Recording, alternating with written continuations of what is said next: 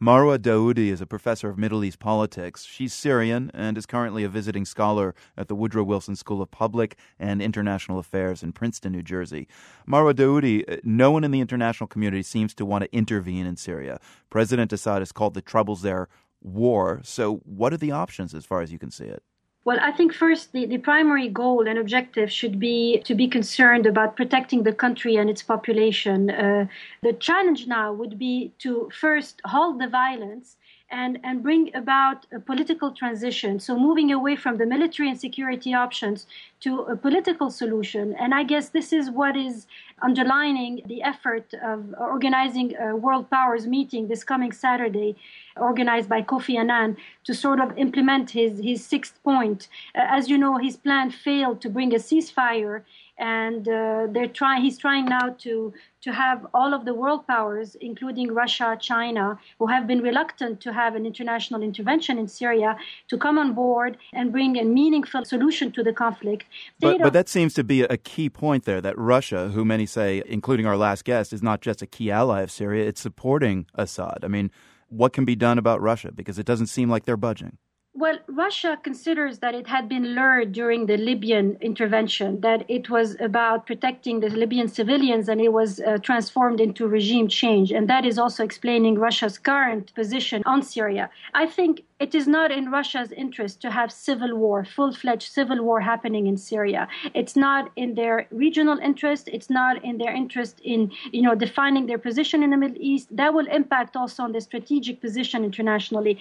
So the Russians also are monitoring the situation. They do realize that there are clashes in Damascus. And by the way, these clashes happened a few miles away from the presidential palace. So in that sense, I guess there would be a shift in Russia's position if they can be convinced that their strategic interests would be preserved, but they have to be part of a political transition and somehow severing their links with the Assad regime in order to preserve the country and preserve the situation in Syria while having them still a major player in the game. What do you think is Assad's and Syria's thinking when they see Annan's peace plan and ceasefire fail and then the international foreign ministers gather to meet again in Geneva? Aren't they just betting that nothing's going to happen? Well, they've clearly been playing on time, and they've been assured by the fact that the Russians were backing the regime and that they would be able to play on time while trying to effectively crush the opposition movements militarily. However, there are pockets now which are outside of government control, such as the Idlib province and other areas.